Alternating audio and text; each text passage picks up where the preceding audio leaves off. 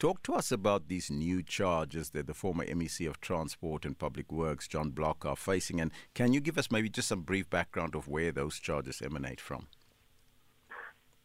Okay, good morning, listeners. So these new charges that Block will be facing is also fraud, corruption, and money laundering from the Kimberley Hospital, construction hospital.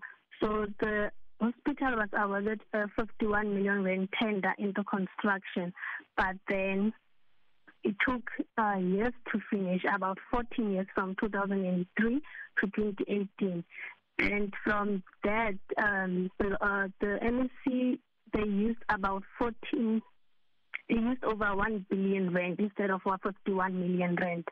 And they awarded this tender to a company that was not even meeting the requirements that was needed to finish this whole construction.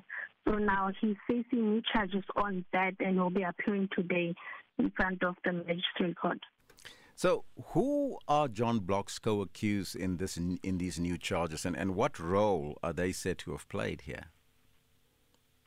Okay, the co-accused is the former Northern Cape HOD of Transport, Roads and Public Works, Patience Mokali, and the Barbarity Consulting Engineering Director and the company itself.